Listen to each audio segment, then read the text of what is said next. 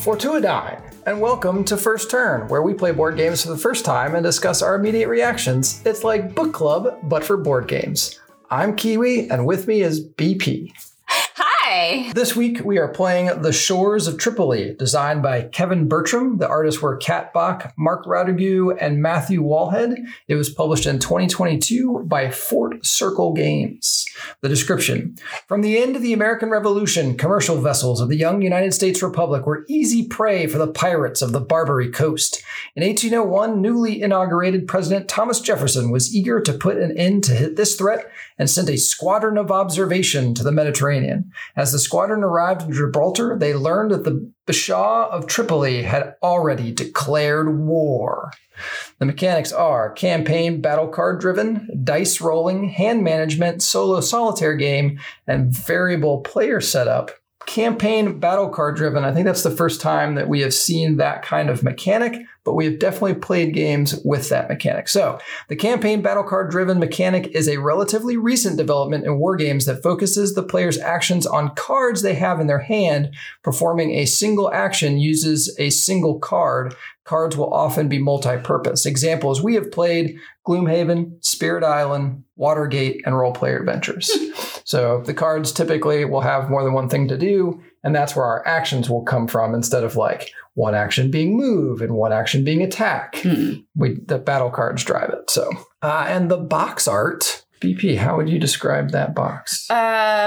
Those are 18th century ships. Mm-hmm. There's a word for them.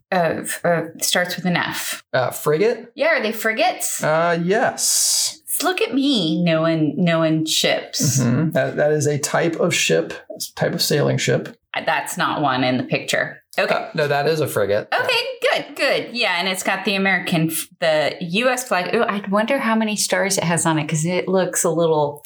It should be... It looks like just 3 rows. Okay. Anyway, there's lots of gun smoke coming off of the ships.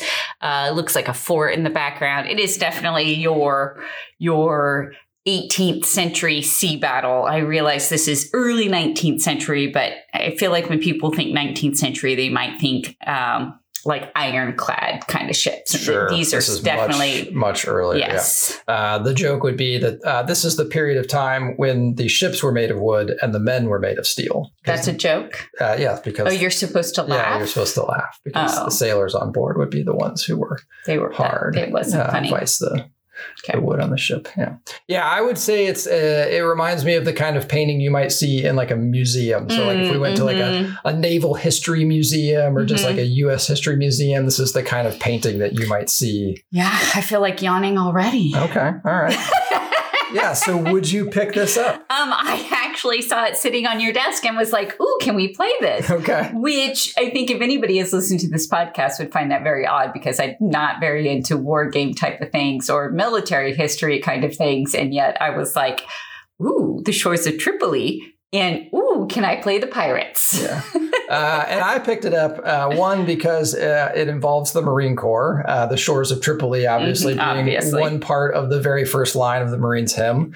But also because of work, I'm in a large wargaming community of practice. And there was actually a big competition where they played this game in like a tournament style event. And some of the people that I've known that I worked with like placed very well and did well in that tournament. But also in my research, I found that Fort Circle Games is local to us here in the Washington, D.C. area. And Fort Circle is actually the name of a series of like 20 to 30 forts that were built in a giant circle around Washington, D.C. to defend it. And so the whole... Before or after 1812? I think after 1812. But yeah, so the whole series is called Fort Circle, but each one of them has kind of their own name. So I did not know that. So BP, you can see it kind of here on the table. How do you think it's played? Yeah, so we've got a board here with obviously the northern coast of Africa and the Mediterranean with some of the southern coastline of Europe on the other side with big circles and then red, blue, and different colors of ships and things. I'm assuming red are the pirates and blue are supposed to be the U.S. Navy. Okay. And I feel I've got a Risk vibe going on a little bit. Okay. I feel like this is going to be, even though I don't think I've ever really played Risk. Mm-hmm. I feel like you're going to be moving your ships out to try to go against the other guys. Yep. And for those listening at home, there was some hand movements involved with the cannon firing. Mm-hmm. Mm-hmm. The cards, of course, are going to tell us what we can move, because I'm looking at one of my cards. It even says I can move 2 of my Corsairs, which I'm assuming are 2 of my boats. Okay. Right? Yep. And I'm going to move them probably into these little other circles. And so the goal is obviously to conquer the other side. I was going to wait until you were done making your guess on how it's played. The vibe I get from the board is what was that version, that pandemic version we played that had the Gauls and the Romans? Oh, yeah. That one was fun. That's the vibe I get from this board. It reminds me a lot of that. Was it just Fall of Rome? Yes, I think it was Pandemic Fall of Rome. Yeah, because it was about the quote-unquote barbarians and quote-unquote Germanics. Yeah, but I don't think they actually used the word barbarian. They definitely called them Germanics and the Gauls and some other, because they each of the groups had their own name. Anyway, back to the game we're playing right now. I feel like this is a toss-up, the history of the Barbary Wars. Oh, yeah. So I am going to save part of that for you. I'm surprised you didn't even usurp me on the history of this piece. I know you really want to. I would never take your bit. It's the one thing you bring to the show. Ouch. Ouch. All right. The history of the Barbary Wars. So, by the way, do you know why it's called the Barbary Coast? I do not. Do you know why they're called Barbary? It's a deformed way of saying Berbers. So do you know why they're called the Berber people? I'm going to go with no. Okay. It was the term, it's again a form of what the Romans called, back to what we were just talking about, barbarians, which were basically just anybody labeled non-Greco-Roman were called barbarians. I forget off the top of my head in the local dialect what Berbers actually prefer to be called. It basically translates in the local dialect to free peoples. So neither here nor there. The Barbary Coast and, I mean, the Mediterranean in general and the whole idea of the pirates. History of piracy in the Mediterranean. And most importantly, from especially about 700 on, this area was pretty notorious for banditry in general. And part of it was as to capitalize on the slave trade. For most of the kind of Arab conquered peoples. And so kind of all the way through the Mediterranean and by like the 14 and 1500s up along the Atlantic coast. So definitely by the time then the Ottoman Empire took over much of that, right? So you'll have then this piracy operation that would basically be going around as Europeans were also coming back with all the riches, right, from the Americas that they'd taken out of the Americas. You'd have these pirates going and, boarding and taking people and things off of their ships to, send off to the Ottoman Empire. It starts to get really interesting when in the 1400s, the Crusades were going through the Iberian Peninsula, basically pushing out all the Muslims and Jews out of the Iberian Peninsula during the Spanish Inquisition. And so the Spanish also even tried to take parts of the Moroccan coast in Algeria. And so there were huge battles that went on between all of this. And that's when you have a lot of the really big forts being built along the coast, like the northwest coast of Africa and Morocco, to protect against invasion from the Inquisition and the Spanish. Throughout much of the 1600s, there was kind of a hiatus, if you will, in the kind of late 1600s, 1700s between especially the British and the Barbaries. But then, as you know, once the colonies in North America declared their independence from the British Empire, they lost all that protection. Mm-hmm. And so therefore their ships, which were pretty undermanned and compared to the Great British Navy at the time, which was the greatest navy throughout the 1700s and 1800s,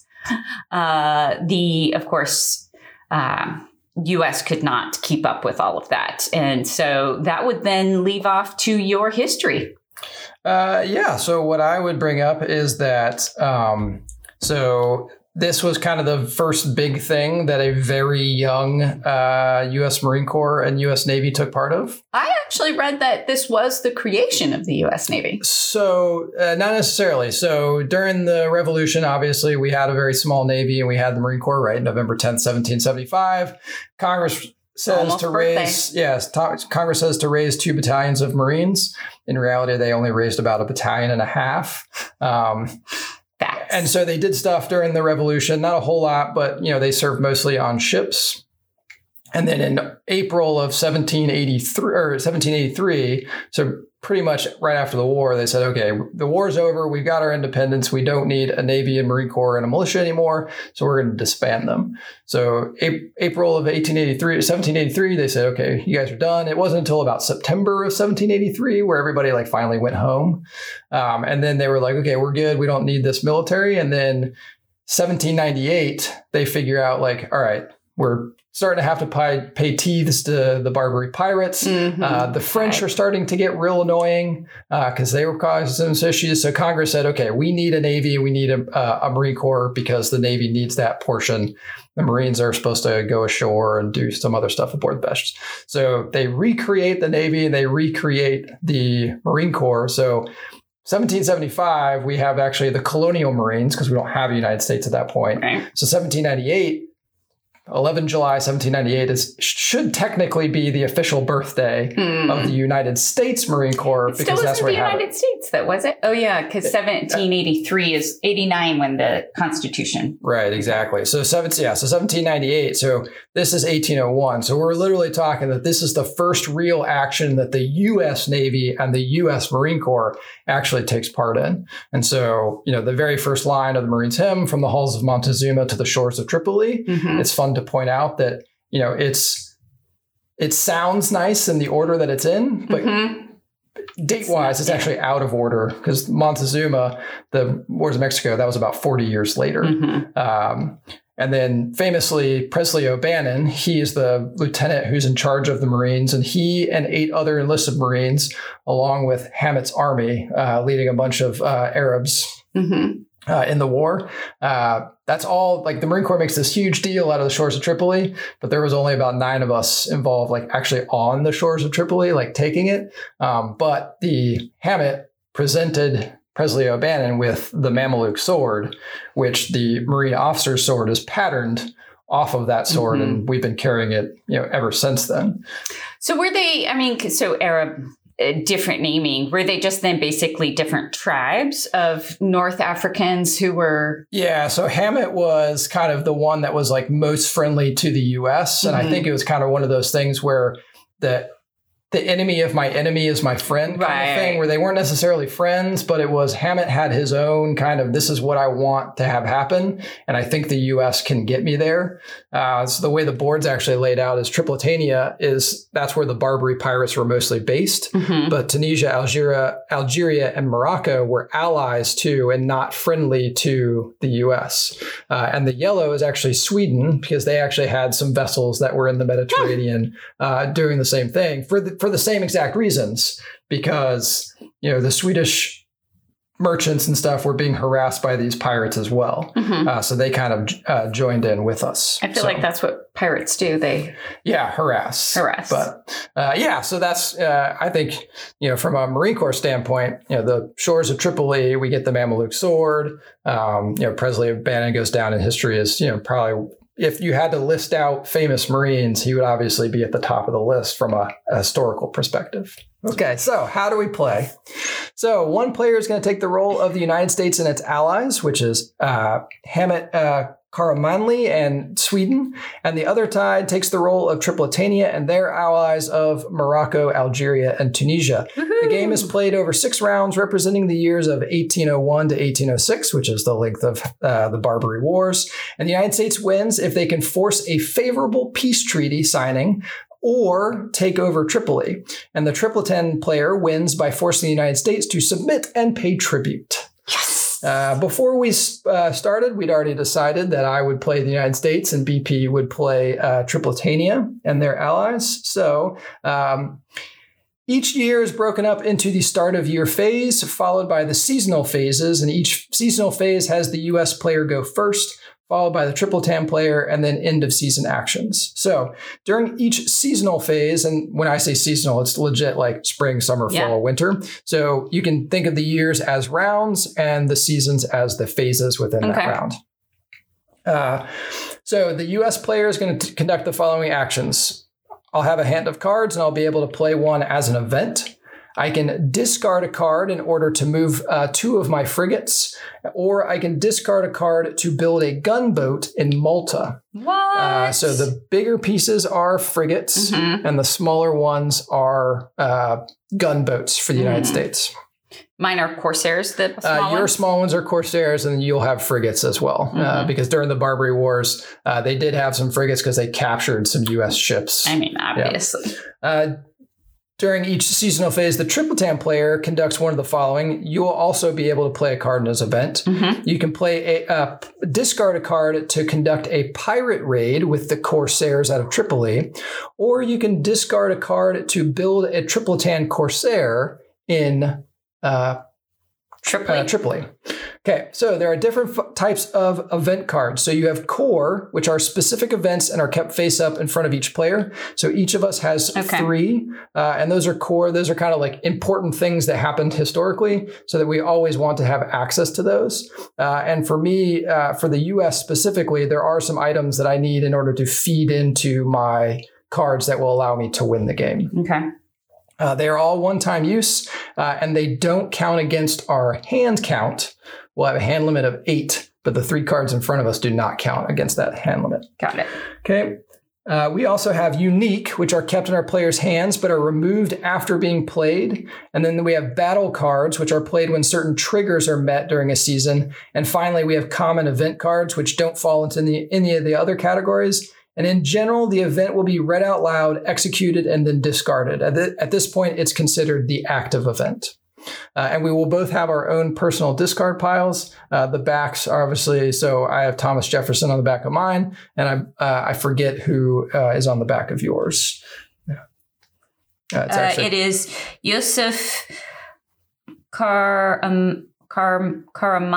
I'm assuming he is the leader of the Tripolitania. So the map has 9 ports and 5 naval patrol zones. So the ports are the ones that have the broad circle and are named. The patrol zones are the lighter blue areas on the map. The patrol zones are what the U.S. is going to move between, and unless directed to a specific location by an event, if a U.S. frigates are moved, they can move between any of the patrol zone. So I don't have to start the one outside Gibraltar and then I have to move to Algiers. I can go from the one outside Gibraltar straight to Tripoli. If they move to a harbor if a U.S. frigates are moved to a naval patrol zone or a friendly port, nothing happens. If they move to a harbor with enemy ships, we will conduct a naval battle unless we're in Gibraltar. And then it's a safe haven for anybody because the British are watching over everything that we do. And if we move to a harbor with no enemy ships but enemy infantry, then the U.S. Navy will conduct a naval bombardment. And I can use U.S. gunboats from Malta can join in battles and bombardments.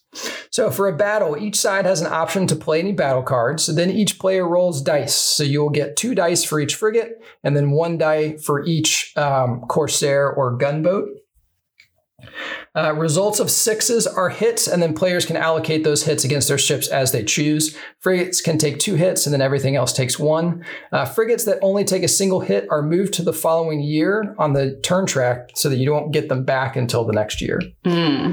And Surviving gunboats and undamaged frigates for the U.S. are then all returned back to Malta. For a bombardment, each frigate rolls 2 dice and each gunboat rolls 1 die. A result of 6 is a hit, and after the bombardment, all U.S. ships are returned to Malta, and those hits will go against the infantry that's there, because that's the thing that will trigger a bombardment.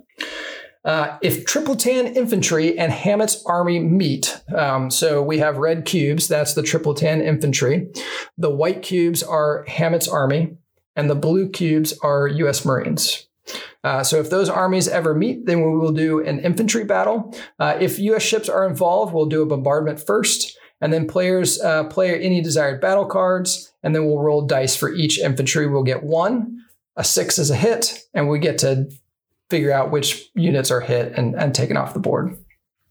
Each infantry can take a single hit. And then for a pirate raid for you is done with either Tripoli Corsairs with a discarded card or Allied Corsairs by playing specific events. If American or Allied ships are in the harbor of the Corsairs, they roll to intercept. 2 dice for each frigate, 1 for a Swedish frigate, and then each 6 sinks a Corsair. The Tripolitan player can then play a battle card and roll a die for each surviving Corsair. On a roll of 5 or 6, they capture a merchant ship and gain a gold coin. The Corsairs then return to their home port. There's not an additional intercept when they return. Okay, the game ends with a U.S. victory if they succeed at the Treaty of Peace and Amity, which is an event card in my deck, which requires all 3 Tripolitan allies, so Tunisia, Algeria, and Morocco, to have no Corsairs on the map. The city of Dern, which is on the far east side of Tripolitania near Egypt, has to be captured by Hammett's army. There's no Tripoli frigates in the harbor of Tripoli, and it has to be the fall of 1805 or later. That's how I win. So I have to meet all of those requirements. You can't beat me before 1805. Correct. I cannot beat you before 1805. The game ends with a Tripolitan victory if they acquire 12 gold coins. Okay. If they sink 4 American frigates, or they eliminate Hammett's army. Finally, if none of these conditions are met and the game passes the winter of 1806, then the game ends in a draw. Charge!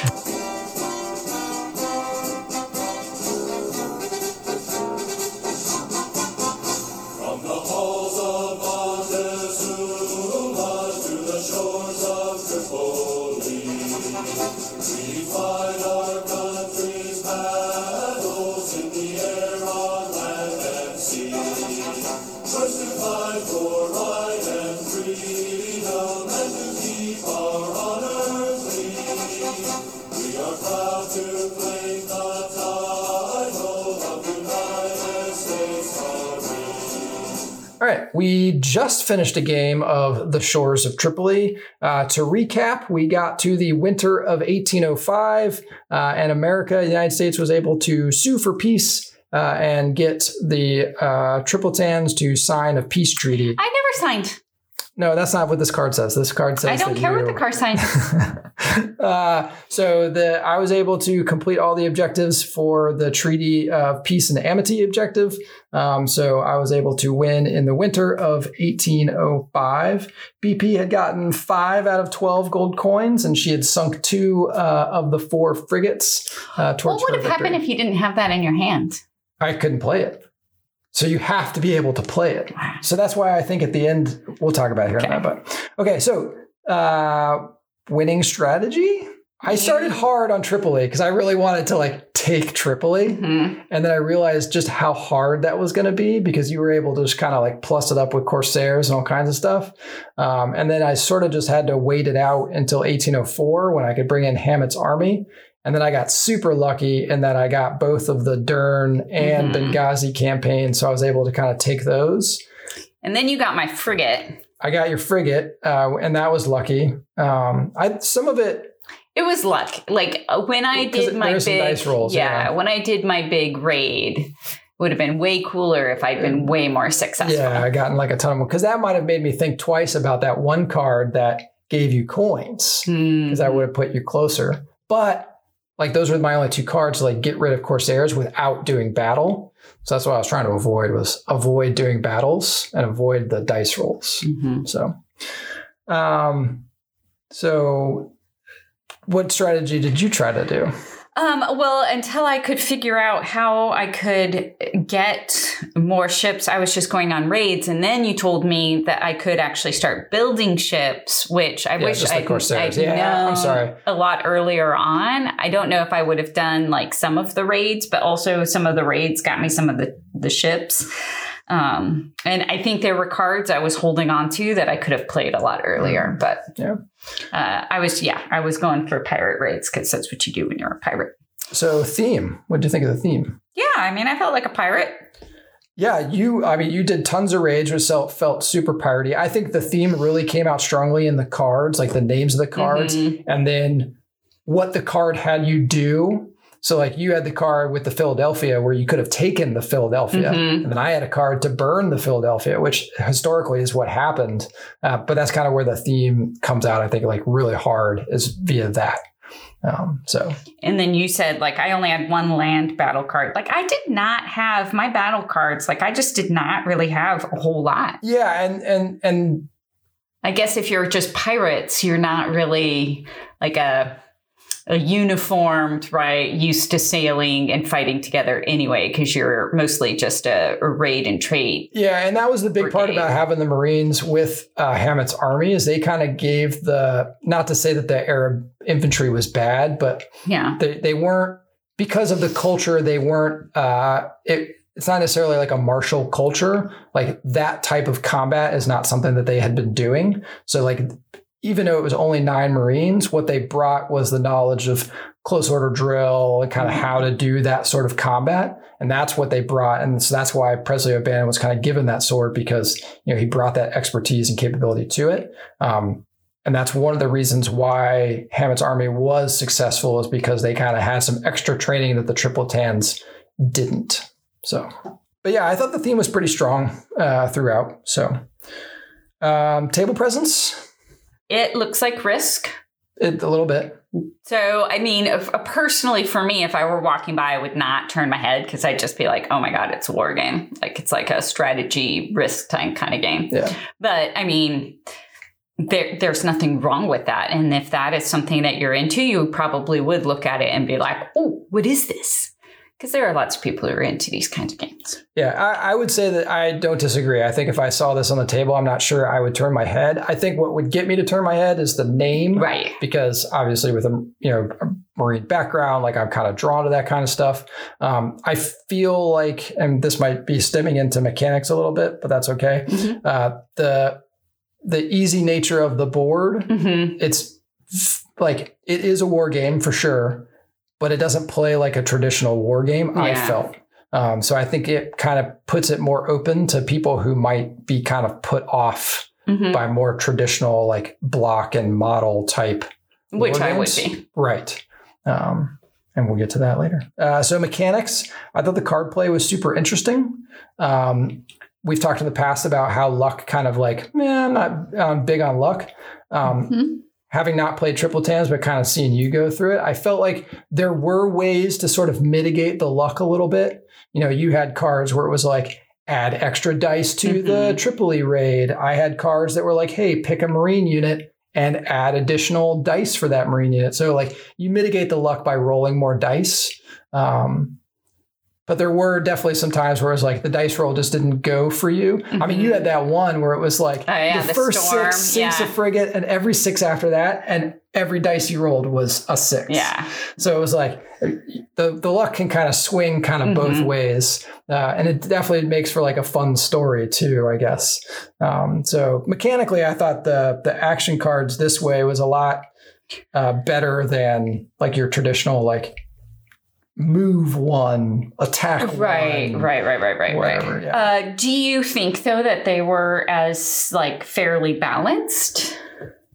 So at the beginning of the game, I definitely felt like things were tending more towards you. Oh, really? Yeah, especially when you had your Corsairs in every single port for the That was not the beginning of the game. That was the end. Yeah. But even in the beginning, like I felt like you were able to just kind of get more stuff. And when I had the strategy of like I wanted to take Tripoli, like it seemed harder and harder to get there as you were able to add more and more things. Once I remembered that, hey, there's another way to win, I kind of started focusing on that. And then I got lucky with the cards and kind of the order that I got. I think had I not got those cards in that order, it would have taken me another round into 1806 in order to do that. And there's potential, with more raids that you could have done with all of those cards, that you could have done some pretty substantial damage. And it would have been a lot closer. I think once I got those cards and was able to wipe all that stuff away, the Corsairs there, I felt like then it came back towards me. But the beginning of the game, I felt like it leaned more towards you, which may be historically accurate. The war took 6 years. So how did you feel then?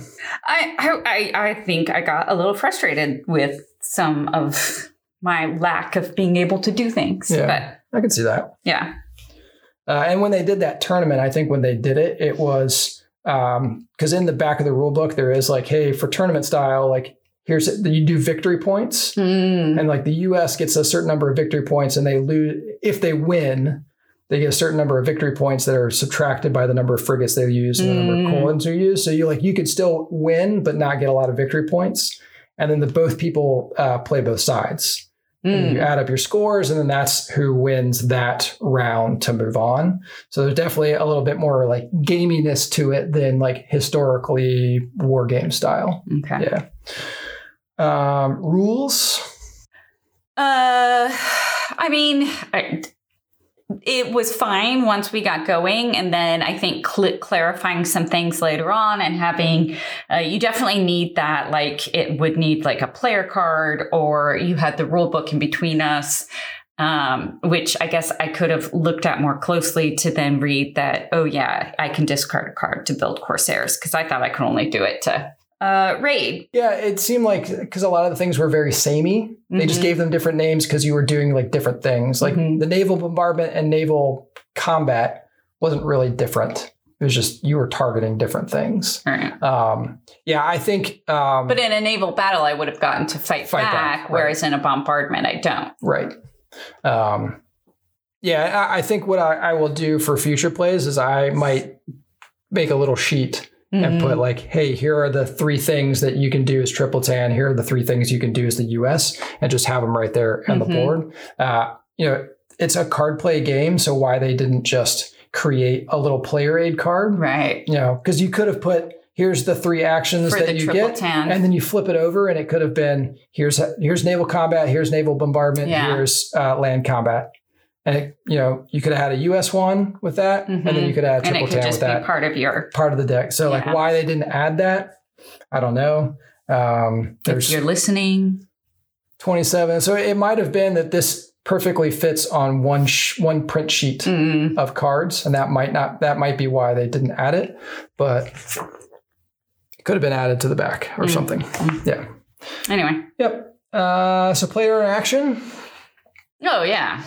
2-player game where we were going against each other. It's hard to not be interactive. So yeah, I don't think we. There was a lot of smack talk, or a lot of me saying how much I don't like you. Yes, that's true. Yeah. Okay. And now the most important question, especially since we own it, would you play it again? I know you're dying to know if I would. Yeah, I'm very curious for not being a war game person and losing. I would, because I totally want to kick your butt.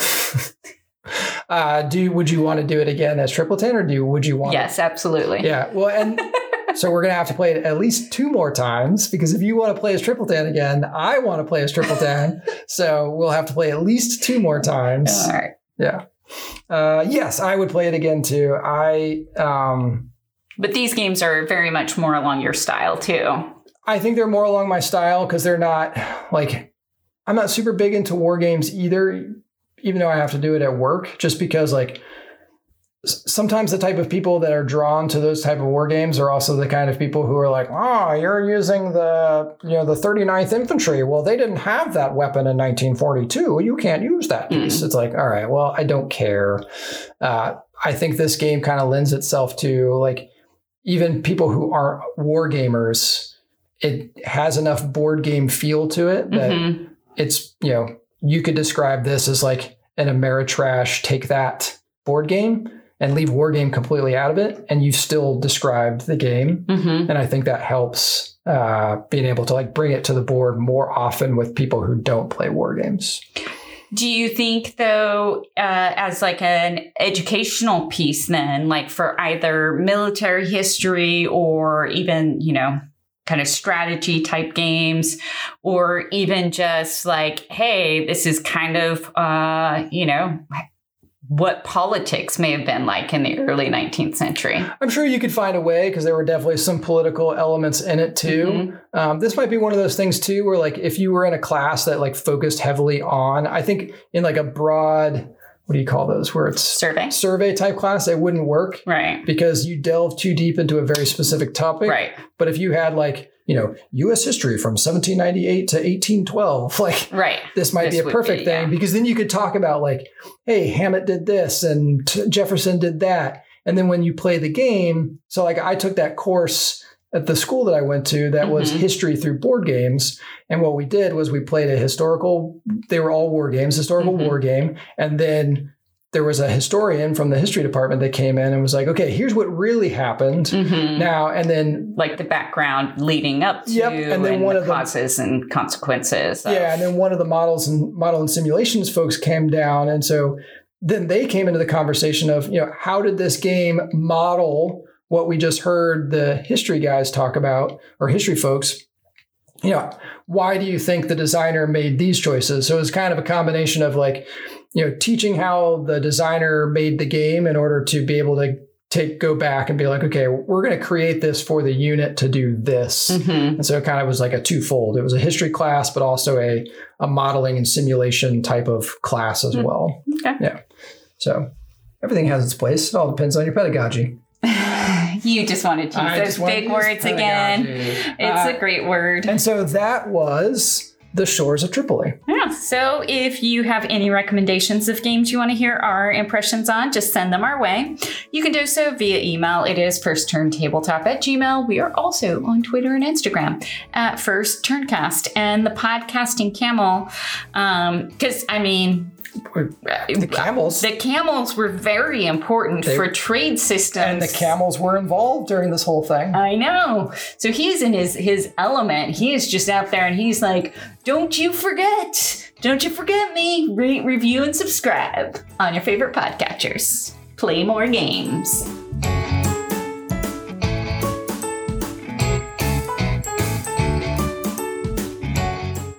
Oh, I should have mentioned what Fortuidine was at the beginning. Yes. So that was that means with courage.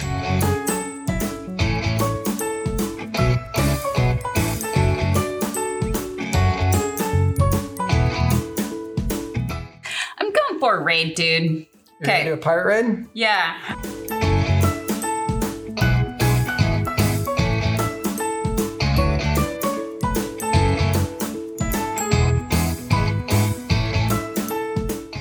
The game ends immediately in an American victory.